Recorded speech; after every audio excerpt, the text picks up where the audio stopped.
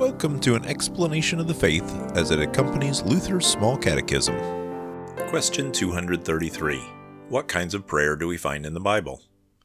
Prayers in the Bible take the form of A. Confession, in which we acknowledge our sins to God, such as Psalm 51.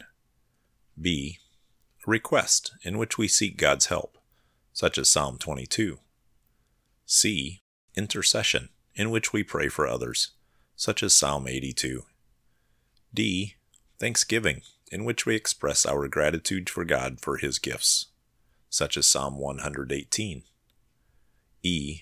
Lamentation or complaint, in which we express our sorrows to God, such as Psalm 10. F.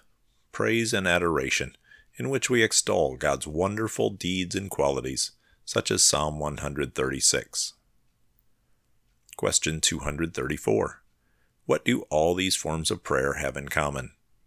In each case, prayer acknowledges that we receive life and all good gifts from God. Thank you for listening to the explanation of our Christian faith as found in Luther's Small Catechism, brought to you by St. Luke's Lutheran Church in Oviedo, Florida.